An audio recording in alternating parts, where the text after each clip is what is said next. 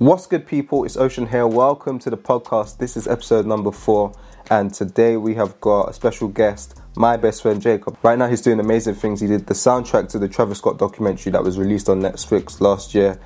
He went number 1 with RUSS on his latest album, and he just released a new sick plugin called Octave. So we get into all of that in this conversation. He drops major gems. Listen right to the end. Before you even listen to the podcast though, I really need you to do me a huge favor.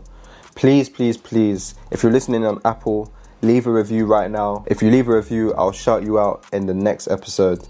And if you're watching on YouTube, hit the subscribe button, leave a comment. Yeah, sit back, enjoy.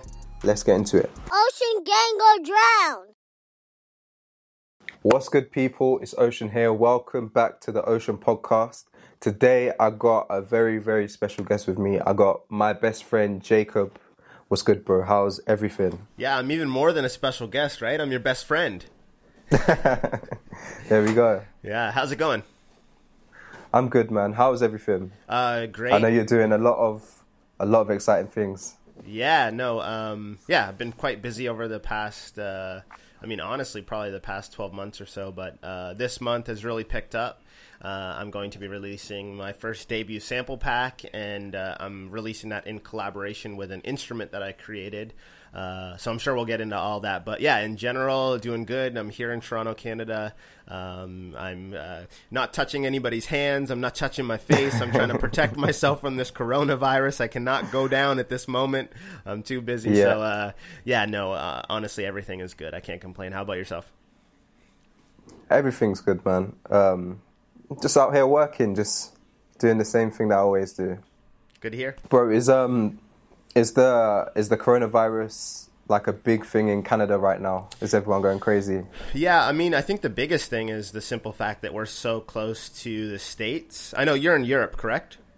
Yeah. Yeah, so I can only imagine what you guys are going through over there, but we're pretty close to the States, so anytime the States makes a decision like they did last night, it has obviously an impact on us financially and other ways. I think for producers in general, the way that it's affecting most individuals is, there's a lot of people that, can't show up for work, or they have to work from home. This can have a benefit if it doesn't have any sort of like financial downside to you, that you could be home like making beats every day, which is dope, as long as you're not losing any money or anything. But then a bigger thing that I'm realizing, I travel a lot, and with borders being shut down and flight restrictions and all that stuff, I know a lot of my producer friends are canceling their trips to LA and writing sessions and stuff like that. So it's funny how these things are even affecting the producer community as a whole as well too. Yeah, especially because if you're working in different places a lot, you have to travel. So yeah, it's a bit crazy. You know what the maddest thing is, because I wasn't paying too much attention to the whole coronavirus thing. I didn't realize how serious it was. And literally just before I called you, my dad calls me and he's like, you need to go out, you need to get toilet paper, make sure you stock on it. I went to the supermarket and it was all sold out, so you have to do that. And I'm like, listen, I'm going to admit something here. And I'm going to have to go in the other room after this and tell her that she was right. My girlfriend, she was super prepared, and she ordered a bunch of stuff like literally a month ago. Like she even put an axe. She ordered an axe for the car, which I was like, what are we going to use that for? Hand sanitizer, all that stuff, masks. So she fully prepared us. And, in my head at the time, I was like, what? You're blowing this out of proportion. This is crazy. Yeah. And now I'm happy to say that I have that axe and I'm ready for whatever comes. Damn, prepared. That's it. Yeah, but obviously, hopefully, it doesn't get to that point, because hopefully, yeah, man, it's all about music and stuff right now, man, and making some beats. Yeah, exactly. So, bro, usually when there's someone who's on the podcast for the first time, I like to take it all the way back, like to the early beginnings of young Jacob in Canada. Yeah. Yeah, let's go back. Tell me about like growing up and music and stuff. Yeah, so I mean, it's funny. Music is a big part of my life. My dad was in probably one of the first hip hop groups in Canada in like '88 or '89. They were called LCP, which stood for Last Chance to Party, and also Leather Cat Posse. They were in that era of like Public Enemy and stuff like that. And I actually have I have a book somewhere in this room. It's all these vintage rap tees, and it's so funny. I bought it a couple years ago, and one of the T-shirts actually has because they toured with like Ice-T and some people like that. Their names are on the T-shirt, which I just thought was so funny. It was like from '88 or '89, somewhere around that time period. So music's always been something that's been a part of my life, and obviously, because it was rap, from an early age, I had like access to all of the classics from Doggy Style to like Illmatic, like you name it, it was on. Yeah. It was down in the basement, and I was allowed to listen to it. So yeah, from an early age, music was always something that was important to me, important in our household. I never knew that it would turn into this until I was about like 15 or 16 and got my first cracked version of FL Studio and started making beats, and that's when things kind of changed for me in that sense, when I realized like, hey, this is as fun as, playing a video game. But at the end of the day, I walk away with something, which was, a beat that my friends could rap on. So that's what really, really got me all into it. Okay, sick. And in the beginning, was it hip-hop beats you was making as well? Yeah, definitely. It was like super sample, like Alchemist, Ninth Wonder. It was like that era. Like I was really into Little Brother, things of that nature. And then obviously at the same time, because at this point I'm like, I don't know, 14, 15, whatever it is, like Soulja Boy, all that type of stuff. And like it's funny to now look back and know that they were all using FL Studio as well too. So it was like this really cool time period in like 2009 or 10 or something like that, where there was just a whole bunch of, I feel like everybody put FL on their PC for the first time and just started making beats and music and stuff. But yeah, everything was music focused, and like I got a turntable and records from my grandparents' house, and I just started chopping up samples and stuff like that. I feel like in that time period, FL was kind of the most accessible, the most easiest to like get a cracked version and just start making beats ASAP. Because I remember I downloaded like a cracked version of FL on my computer around that time, like 2010, and I went to a music producer, like someone who was kind of established, and I was like, I got FL, I'm going to start making beats, and literally he just shut me down. He's like, you can't make beats on FL, FL's not professional, you need to use Logic. You need to get Logic. And at the time, Logic is only on Mac. So you needed a computer too. If you're like 14, 15, how are you going to get... I mean, unless you've got it like that, which I didn't, there was no way I was going to get a Mac. Yeah. So yeah. No, I feel you on was that like one. The true one, the true early one, I guess. Yeah, I have a bunch... It's funny, I have a bunch of... Did you ever read the magazine called... I'm blanking on the right name right now. No, it's done by The Source. It's called Scratch Magazine. Have you ever looked at that? Okay, no, I never read that before. So Scratch Magazine was like one of the first and only hip-hop production magazines. It was done by The Source, and it came out, and it's so funny. I went and bought a bunch of them off of eBay for like $1 each. There's interviews with like Dr. Dre, Kanye West before he was big, like anybody you can name. But one of the things I think is the funniest is like FL3, Fruity Loops 3 or 4 is being promoted in all of them, and it looks so bad. Wow. It looks horrible. I'll have to like scan these and send them to you, because I honestly feel like the producer community should read these, because one of the things I thought was so crazy is like there was all these A&Rs and producers for G Unit, all kinds of people at the time that were popping, and they literally they literally gave out their phone number, their email address, everything that you could possibly do to contact them. And for some crazy reason, as like a 15 or 16-year-old kid, I read all that stuff and thought, cool, and just didn't do anything. Like the fact that Sha Money XL was placing all these records for G Unit, and he literally gave out all of this information, and here I was as like a dumb 15-year-old kid with it in Scratch Magazine being like, whatever, I'm just gonna go back and make some more beats, like, and I didn't send him like a CD. Is crazy to me. Who knows where I would have been if that would have happened, Yeah, that is true. Yeah. I need to look up this Scratch Magazine. I never heard of it before. Yeah, it's great. I used to really be into Double XL back in the day. Yeah. But yeah, that sounds sick. So yeah, so you was producing on FL Studio, and then what? Did you start taking it serious in your teenage years then? Yeah, so it was one of those things. I've always had this love for film. I think that comes from my grandfather. Mm-hmm. He was a film nut, and I've always had this love for music.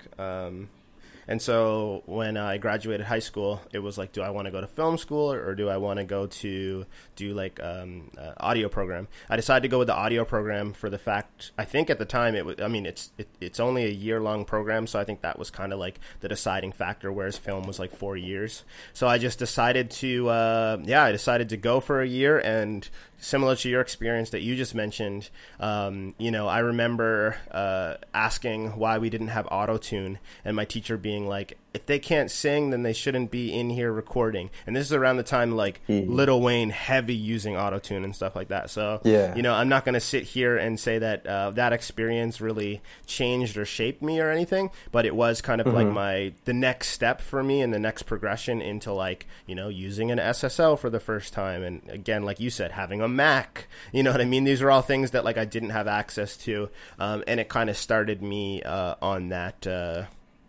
going into that world.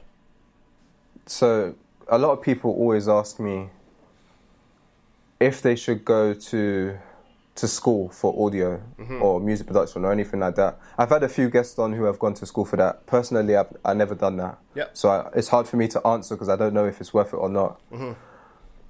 What's your perspective on it? My perspective is that I think in general school can be a great place. There's a lot that I learned from a community standpoint, from a friendship standpoint, and from a relationship standpoint. And I'm never going to say that if you went to Full Sail or any of those big schools that you wouldn't get, the $100,000 that you put into it out, because you might through relationships and stuff like that. But when it comes to actually like learning and stuff, if you really want to be in the dirt, it's not behind a book. It's learning and applying. And it's funny. It's your channel. It's BusyWorks Beats. It's all these people that I am still watching their channels, learning through their tutorials and stuff like that, I'm able to kind of keep growing and stuff. And so I think there's this whole wave of kids, which I'm super happy and I'm proud that we've come to this point where we're continuing to learn off each other as a community. And so, when someone finds a little hack or a gem or whatever that they want to share in FL Studio and they share that to the world,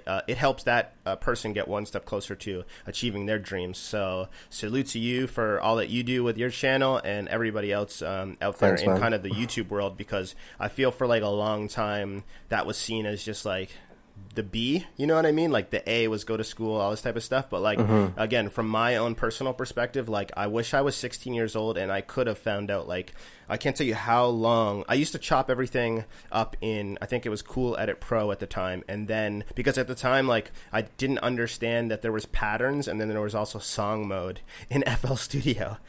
If I just would have known something as simple as that and had somebody show me, my life would have been totally different, because when I wanted to use samples and stuff, I had to do it there and I had to do drums over here and you know what I mean? But I didn't have YouTube at the time. So, I'm still using, obviously the platform to learn and teach myself. And I think that's something as a community we've done really well. And we invest in ourselves, and it's a great thing to see.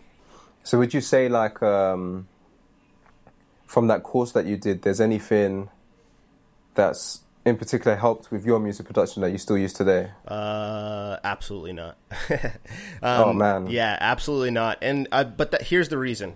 I went to school. I learned how to use Pro Tools, how to track a full band, SSL console, all these things that nobody has access to when you leave school. And that's the one thing that we don't really touch on is it's amazing to go and have $10,000 microphones and all this type of stuff, but what's the real chances of you leaving and actually being able to apply any of that knowledge? And at this point, I'm so far removed from it that I don't even remember half the things that I was taught. Whereas if I can just watch, a tutorial on YouTube, go and make a beat, place that with a rapper, not only make some money but get some more skills that way and keep growing. I think that's like a quicker, easier way for you to kind of like enter the nobody. Basically, what I'm just trying to say is like when it comes to music and production, I don't think it's like other fields where like you need a degree. You know what I mean? Like there's a lot of people like myself. I have no music theory, but yet I scored like a big documentary. You know what I mean? It's like I have zero music theory. So like you can do anything as long as you put in that that hard work and that effort, and you can make anything happen, and you have a world of knowledge to support you in that.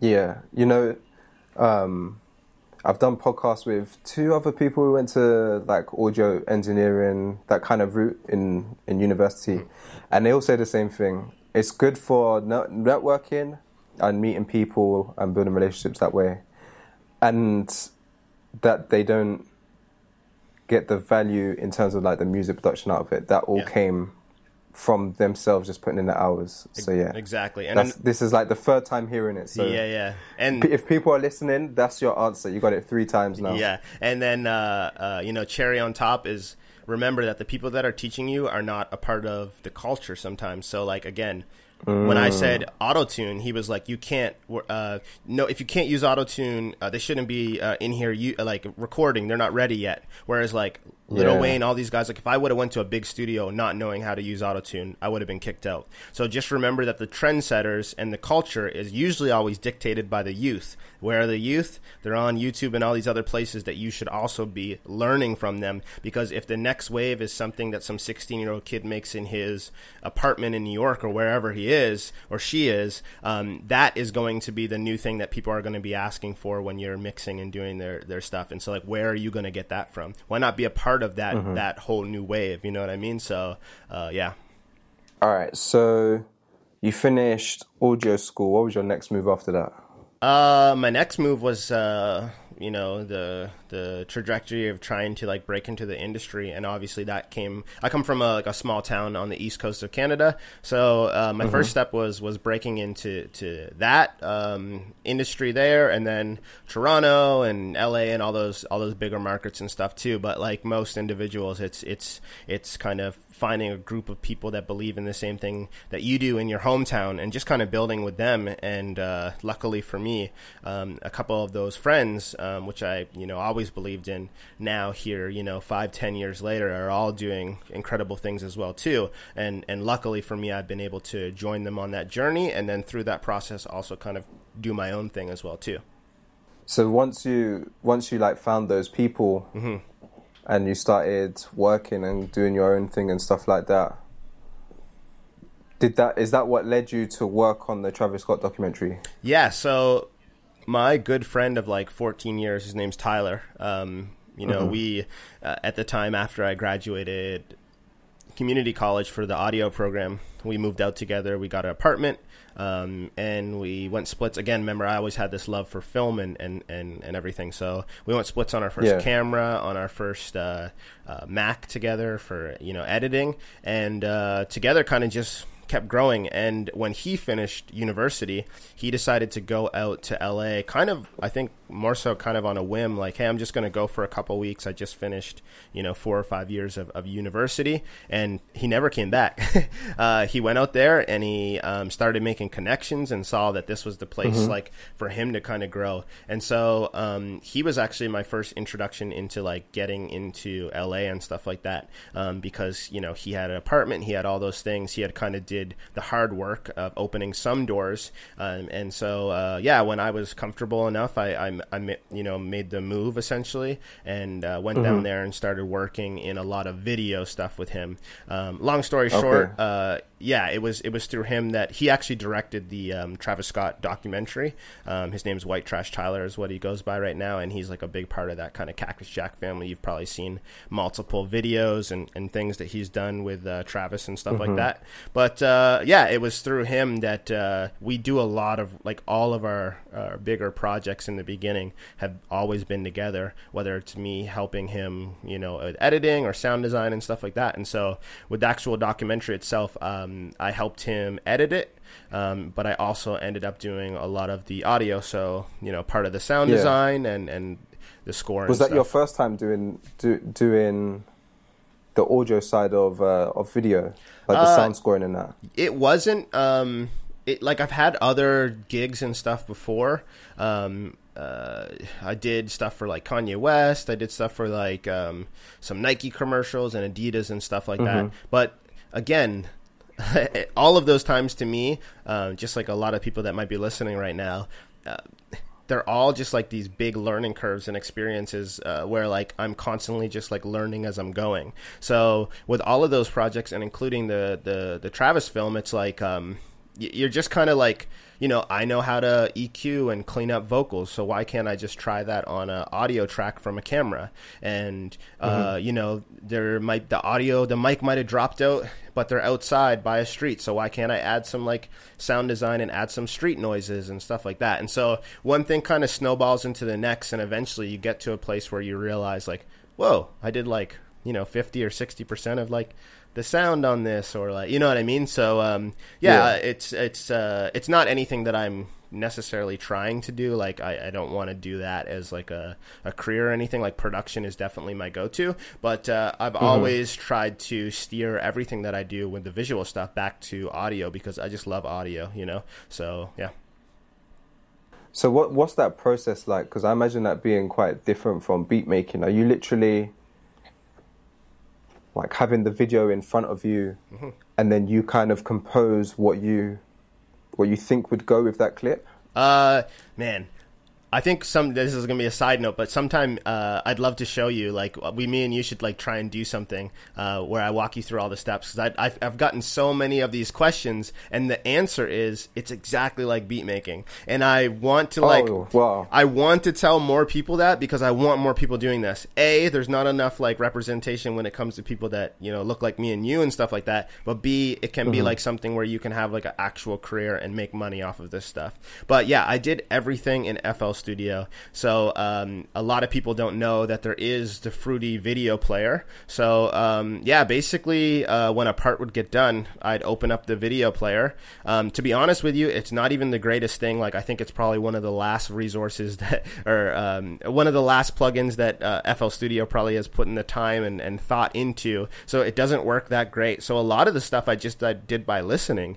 It's not. Okay. It's honestly, it's the same thing as like, if a rapper's, let's just say if you got a freestyle, you would be able to compose a beat around it, because you know when the parts should have a dropout, or they should get amped up. And, you know, we do all these things in other forms and ways. And I think the film is the exact same way, where, like, you know, if somebody's getting emotional, you don't want like 808s and, you know what I mean? It's distortion, you know, you might want piano and some other pieces. And then when people, you know, when Travis is on stage or whatever, you want it to ramp up. So you want like synths and high strings and stuff like that. So it's honestly just like listening to what's going on in the scene and then just building it out. It's not anything too crazy. And like I said, I did it all. I did the entire film in FL Studio, which I'm going to go on record and say I'm probably the first and maybe only person to have ever done this. But I'm saying that because I think, and I want more people to use that tool set, because it's a whole new world of opportunity. Yeah, I didn't actually know you could do something like that in FL Studio. You need like a video breakdown of how you did it or something, you know? We should do it behind the scenes. Yeah. That's sick. So yeah, you done the Travis Scott documentary. I watched that, and it was crazy to see like the transitions in between songs. I remember you saying there was the butterfly effect it was kind of continuous. Yeah. Throughout like a long period of time, but in different ways. Yes, exactly. So you had like the car version, you had the concept version, the studio version. Yeah, it's kind of one of those things that I learned, like you know, a little technique or whatever, is like, I mean, the biggest thing when it comes to film, and this is, I guess, the separation between film and like music production, is like with music production, it's all about the beat. With film, you never want to take away from what's happening on screen. So when it comes to like butterfly effect, that's a great example. Like, we consciously thought about the scene, and we wanted something that cohesively kind of mixed it all together. We didn't want it to feel like 10 different parts, because that's what it kind of felt like in the beginning. And so you're, without you even really knowing, you're hearing Butterfly Effect slowly build up from the car to the studio all the way to on stage. And that's honestly just using a bunch of different effects and, again, being really subtle. So you might have, I don't know, the melody, I can't remember off the top of the head exactly how it goes, but let's just say if the melody from Butterfly Effect is happening, I might go really light with like a piano that's really soft, and then you start adding new elements and more till finally you transition to boom, he's on stage, and you get to hear the full track. So yeah, when it comes to like, you'd be surprised when it comes to the film side of things, directors and for viewers, they usually want less, they don't want more. Just like music production, but the opposite of that is like you're always just trying to tell the story and you don't want to distract. So if you come in and have like a crazy weird synth sound, it might sound amazing, but if the listener's watching and they're like, whoa, what was that? And they don't think about what's happening in the scene, that can be like detrimental to a film. So yeah, as long as, basically at the end of the day, as long as nobody says that they hated the music in the film, you're pretty much good. You're pretty much good to go. Because there's a lot of films we all watch that we probably never even recognize like the music going on, but that's what you want to happen as like I guess like a film composer, is like you want it to be so seamless and it's almost like it's all mixed together. Like that is probably the best compliment, is like nobody saying anything, because you're like, yes, it didn't take away from it. With that, would you say a lot of it was like, where was the balance? Was there a lot of composing yourself and you actually making the music, or was a lot of it mixing and making sure the audio tied in well to the video? That's a great question. It's two parts. Definitely a lot of, I can't, like, this was one of those projects where, like, I can't tell you how many project files I have, because, like, every time you move a little piece of video, you have to change the audio. Like, if the video gets moved to like 10 seconds shorter, your song's not going to work anymore. So I have multiple sessions and stuff. But yeah, in general, I tried everything, because like I said, like I don't have music theory or any of that stuff. So I was always kind of just guessing every day and kind of guessed my way until the end. But also because I have this other element of like, hey, I know how to stretch a sample and I know how to use gross beat and stuff. Well, why don't I apply those same sort of techniques to either his music that's already done or things that are happening in the camera audio and stuff? So you're right, a lot of it too. There's a lot of parts where like I'm not necessarily playing anything, but like a crazy long delay goes into his song, or like just things like that help kind of like, I'm sure you probably hear it. It's like you hear these big reverbs and then it's like, you know what I mean? It's just like cool little ways to just like help transition the scenes without actually adding any music. But again, like you don't want to add too much of that. You just want it to be really simple. Before, you were saying that production is obviously like your go-to. That's what you want to focus on. If another opportunity came up like this though, would you take it? Would you do another film score? Depends. If Black Panther 2 comes knocking, I'm probably not going to turn it down.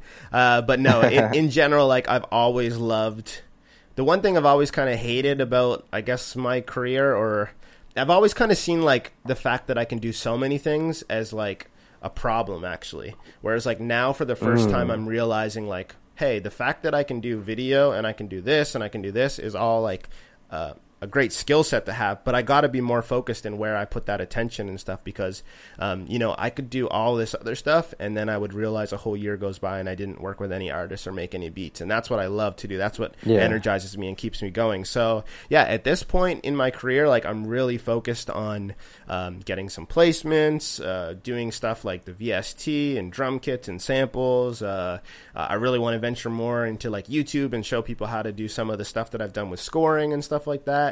There's a bunch of things that I want to do that are like more production focused rather than, I guess, just being the executor, you know what I mean, being behind the board somewhere doing it. Really focused on really focused on music production for this year. And I know recently you got a major placement with RUSS. Yes, sir. Congratulations, by the way. Thank you on the number one and that. Yeah, thank you so much. That actually, it's so funny how things happen, because when the film took I don't know, roughly 2 years or something like that. So my world was, I was really immersed in that world, and I didn't have a lot of time to make beats and samples and follow up with people just because I was so busy over there. So when the film ended in August or September, August 28th, I think it came out. When that ended, I was really focused on like, okay, got to get to the studio, got to make beats and stuff. And within like 6-7 months or something, I was able to like check off one of my bucket list dreams, which I've always had, of like, you know, being on the Billboard Top 100 and working with like a Billboard artist. And so, yeah, I was able to do that thanks to my good friend Illmind. And yeah, man, it's for anyone that's out there like chasing after that dream, keep chasing, because like my story is that it took me in a weird way, in a roundabout way, you know, almost 10 years to make this finally happen. And I'm not only proud of what I was able to do, but like it's an amazing feeling when something like that happens. So if you're out there like chasing after your dreams, like do not give up. It can happen in so many different ways. Like we're so you know, the reason I got connected with Illmind is I went to one of his Pass the Aux events like 2 years ago. You know, so that's something. That's a relationship that I went to one of those in London last year. Yeah, so like it's things like that like we all can be doing and we should be doing more of, because you never know where they're going to go. Like nothing happened overnight, but here 2 years later, I have this relationship with an individual, and we're able to like create a record that ends up getting played on Jimmy Kimmel and stuff like that. So yeah, the main point I'm trying to just say there is like, if you're watching this and you're at all thinking about like you know, not going to that event or not making that beat today or not posting that YouTube video, like you just got to do it. You know, Illmind loves to say like the lottery ticket event. It's like, these are all little lottery tickets and you never know which one's going to be the one that hits. So every day you got to get up and you just got to try something new and go do it, guys. Yeah, I feel you. Yeah. So how did that placement come about? Yeah, so I did the BLAP. So another great thing that happened, obviously, after the Travis film is I had a chance to go on Producer Grind. I had a chance to go on BLAP Chat. And when I was on BLAP Chat, we were just talking about how I was starting to blend all these like cinematic things into my samples, which I'm still doing today. And I just felt like it was kind of something that I hadn't really heard before. A lot of people are using Omnisphere and stuff like that. And like I was using like pitch down string plucks from like old violins, just weird stuff like that. And he heard that and was like, yo, send me some samples, I'd love to check it out. So I sent him some samples, and one of them ended up being the Patience record. He flipped that, added some drums and stuff, took it to the studio. Russ laid down the track, and like it's as simple as that, you know what I mean? But like I said, it's at the end of the day just like continuing to build with people and having that faith, because like I said, it wasn't an overnight thing. Yeah, these things take time. In the beginning, I'm not gonna lie, I was very naive.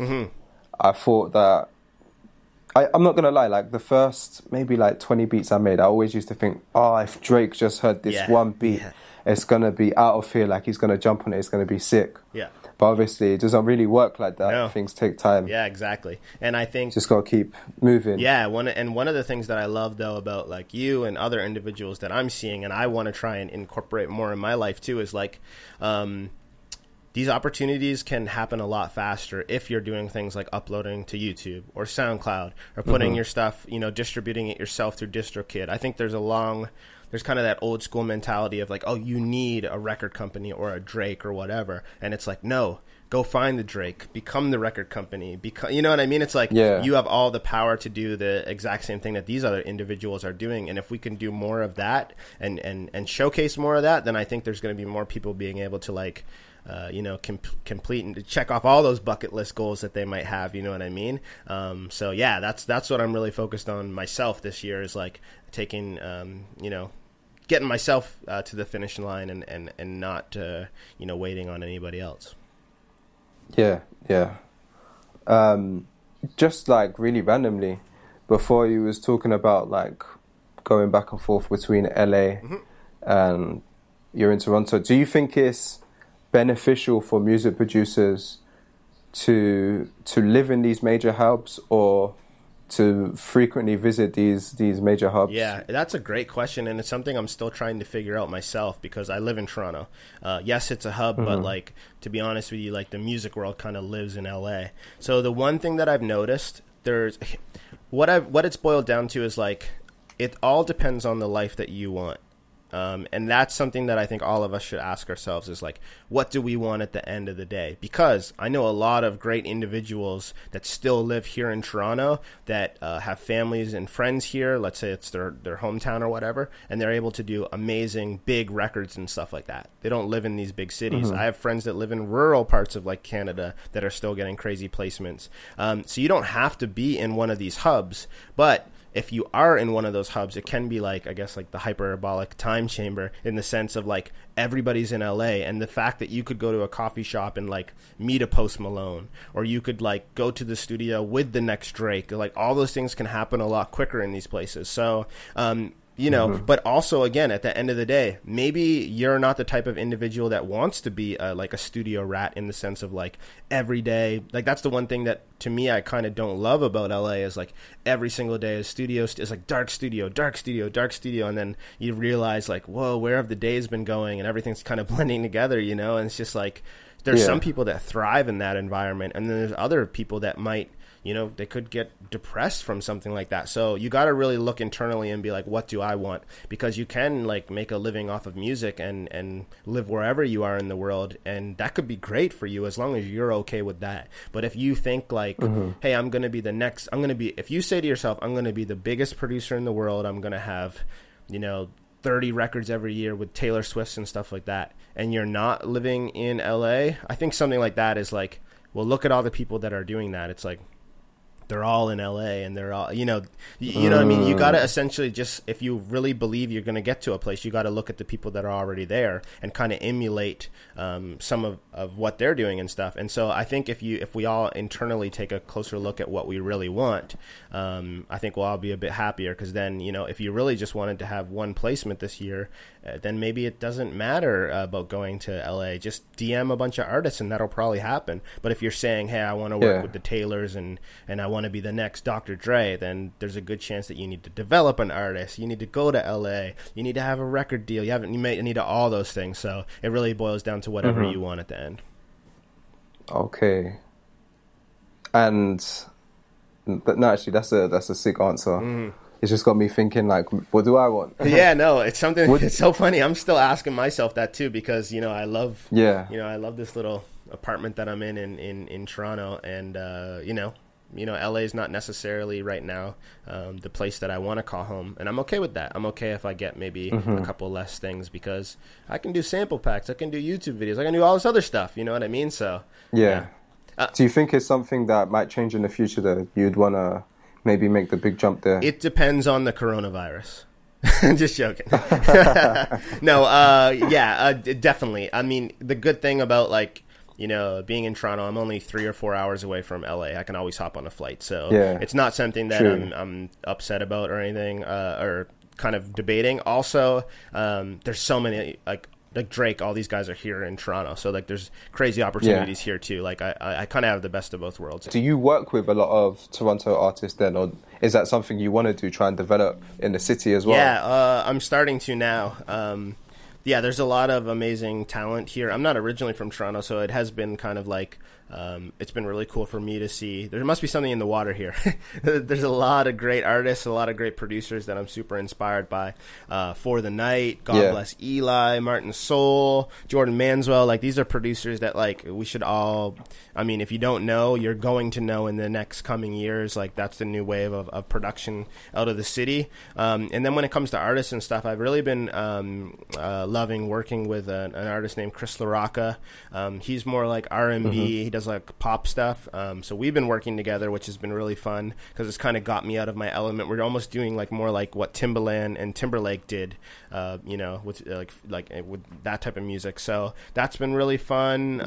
There's a bunch of different artists and stuff around here. So yeah, I'm definitely in the mindset right now that, like, again, and this is a point I touched on earlier. It's like, if you say you want to be the next Dre, you have to look at at how Dre became Dre, well, he had Snoop Dogg, you know, Metro Boomin had 21, Drake has 40. It's like there's all these kind of, if you really want to get to that place where you're seen as, you know, iconic and stuff, you have to develop and break artists. So part of my push over the next little bit will be trying to discover and work with some individuals so that I can create, you know, the sound or whatever that becomes popular. Mm-hmm. I feel you. So I know you've got the new plugin dropping 16th of March, Octave. Let's talk about that. Yeah, man. So Octave, how do I, the way that I can, like the analogy, I know we love to use like the cook up analogy or whatever. So Octave itself is like, you know, me giving you my recipes, basically. So Octave is not only samples that I've created, but it's also the sounds that were used in those samples, all housed in a nice little VST that works in all DAWs from FL Studio to Logic and Mac and PC. So, like, yeah, the samples are kind of like a way for me to show you what's possible, and then having access to those same sounds is now a chance for you to kind of create new ideas and stuff. So, yeah, the whole idea behind Octave was like, honestly, just like I wanted to create almost like a collaboration piece because, you know, with me, I buy a lot of samples and stuff like that. I love going farther and like listening to the stems and stuff. I find that really interesting to be like, which instruments did they use and how did they chop that up? But there was always that extra layer or that level of like, man, I wish I could just play that stuff, you know, because I love some of those sound combinations together. So like Octave, the VST was a way for me to do that. So like I said, yeah, you can grab the samples, you can flip them, you can open up the stems and see what I did. And then lastly, you can open up the VST, and not all of the sounds, because obviously some of them came off of a bunch of random instruments and stuff like that. But, you know, there's my guitar in there. There's stuff that I recorded at legendary Conway Studios at this place called Synth Palace. Like, there's just some amazing sounds. The same sound that I used on the RUSS placement that we were talking about earlier is in there. So yeah, just these cool combinations that I've kind of curated, and I'm just kind of like letting them go so that other individuals can use them. Sick, man. I just downloaded it the other day. I haven't played around with it yet, but I'm looking forward to like getting proper into it, playing around with the keys and that. I'm really excited for the launch because like another thing that I did with this too is I got rid of basically all the knobs. I realize, at least you know, through my own lens, whenever I open up FL Studio and I open up whether it's Omnisphere, Arturia, or whatever, it's like a million knobs that I don't use and like 7,000 presets that I have to go through. And honestly, that has almost become like the killer of my creativity and has caused beat block because like I'll come up with a cool melody and then like to click there through 1,000 different bells, it's just like I wish that somebody kind of curated that sound I see what you're for saying. me.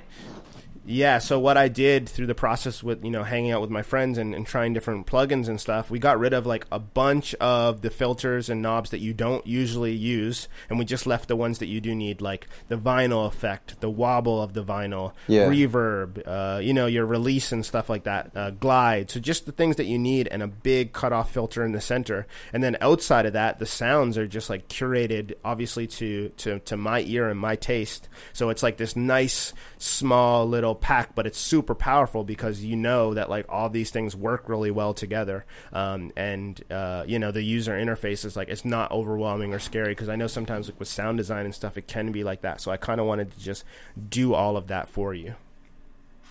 Yeah, I saw your stories of going to these places with these crazy synths, and you just like sampling and playing them out.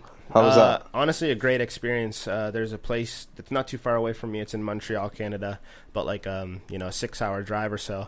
And I've been going there quite a bit. It's basically like a museum of vintage synthesizers, like you know, $15,000 synths, you know, $30,000 synths that I would never have access to.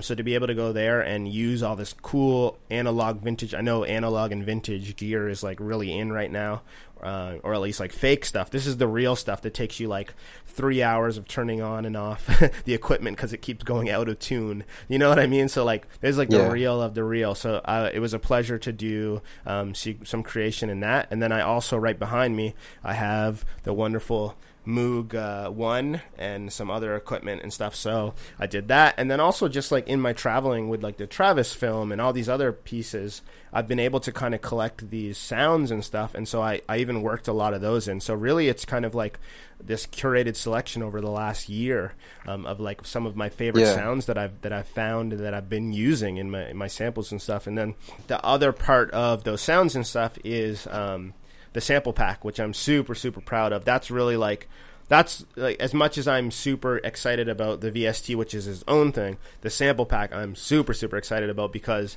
I mean, samples is how I got my first, Billboard placement and stuff. And I have never released a pack. This is my first debut pack. It's my first public pack. I've just been sending to like the producers in my kind of small network. So I'm really excited to see what like the world can do with these, because a lot of them have just kind of been sitting in my laptop as songs that I just love, or little snippets of music that I love listening to. So the idea that like this is going to be released to the world, and they're going to have like just this collection of pieces of audio that I love, like I'm so thrilled about that. And I'm more excited to hear what people do with them, because I know that people are going to flip the samples. I'm going to be like, is that even my sample? You know what I mean? Like I'm excited for that, because I know I've done that with other people's stuff.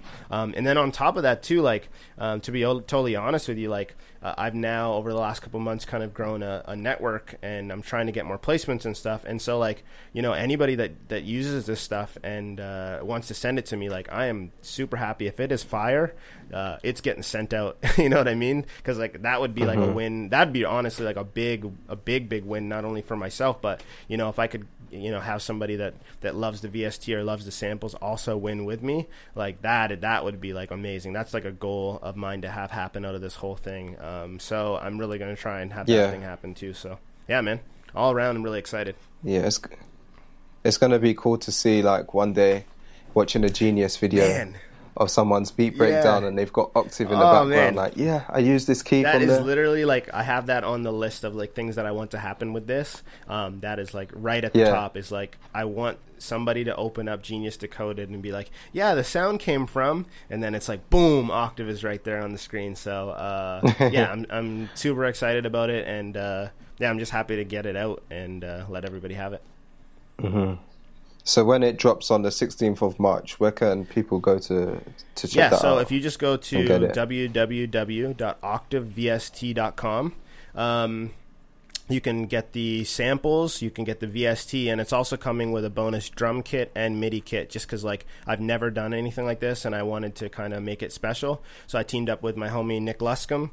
He's produced a bunch of like Billboard tracks, 21 Savage, Gunsmoke and stuff, and we did the drum pack together, and then I have like the MIDI pack too. So all around, like it's a very powerful, system tool. I'm calling it a production suite. Essentially it is like you have all the elements you need. And right now for this limited time, it's only $29.99 too. So I'm keeping like the price point really, really low, just because like I know there's like a lot of value there, and I know a lot of people are going to be able to use this and get records and make things happen for themselves. And so like I want to keep it at a place where like anybody can have access to it. You know what I mean? So because I understand like this instrument behind me is $10,000. You know what I mean? It's like it's an expensive piece of equipment, and not everybody has access to those things. But I feel like through doing this, like I'm kind of giving everybody as much access as I can, to all the tools and equipment that I have as well too. So yeah, sick, man. And so what's in the future for My Best Friend Jacob? What are you planning? I mean, my YouTube channel is about to take over yours, and honestly, I mean, the biggest thing that I'm hoping, for anybody that might be watching this and not know my story is that, this year I'd love to tell more of my story and showcase more of my story by doing like, I'm going to be really heavy in my YouTube and on my Instagram and stuff like that. I feel like something that we just touched on kind of off camera before this is about ownership. And I think within the production community, we do so much for so many people, and it's time to take back some of that power for ourselves. And I know for me, Octave is just the first step of that. And I hope anybody that's watching this sees these type of things that I might be doing, that you might be doing, doing, that all the other people in the community are doing, and sees that as a way to empower themselves and start that YouTube channel, get the IG popping, put out their own sample pack, like make an instrument if you want to do that, like whatever you kind of dream you can do. And I think that's the biggest thing that I'm trying to push this year. And I think I can do that for sure. That's awesome, man. Let people know where they can find you, what your Instagram is, all that good stuff. So it is Jacob. It is at my best friend Jacob. That's me on Instagram. Like definitely check out the instrument if you're kind enough. Then we can hopefully put like a link down there or something. If it's just for sure, it's www.octavevst.com. Hit me up on Instagram. I'd love to know your thoughts. Let me know what you do with. That's again, like I said, the thing that I'm really interested in is like seeing what people are going to do with these samples and with the instruments. So like, I'm excited, man. I'm so excited. Sick, man. Well, I got to thank you for coming on the podcast, taking the time out to just have a chat and that. Yeah, appreciate you. And I'm proper looking forward to the launch of Octave VST, man. It's going to be sick. Thank you so much. And thank you. And that's about it for this episode with my best friend Jacob. I really hope you enjoyed this episode. He dropped a lot of gems, a ton of gems.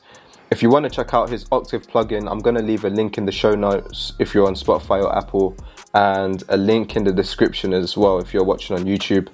And if you're on Apple, please leave a review. It will really, really help the podcast. And that's about it for this podcast right here. See you in the next one.